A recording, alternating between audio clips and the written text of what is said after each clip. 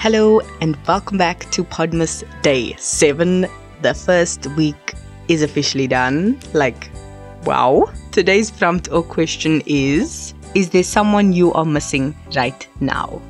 What's up with these prompts and questions always just blindsiding me? I did an episode on loneliness a month or two ago, if I'm not mistaken, and more recently an episode on loss. There's the emotion in my voice again. That aunt, as I've referred to as a queen in our family, has passed, and she is someone I am missing right now.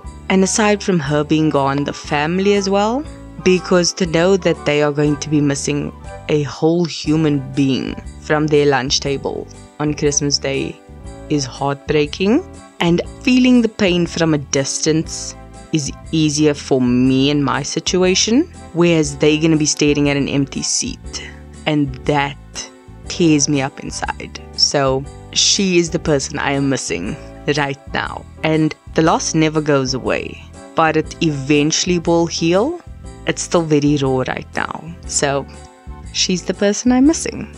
That is it from me. I will see you in tomorrow's episode. Love you. Bye.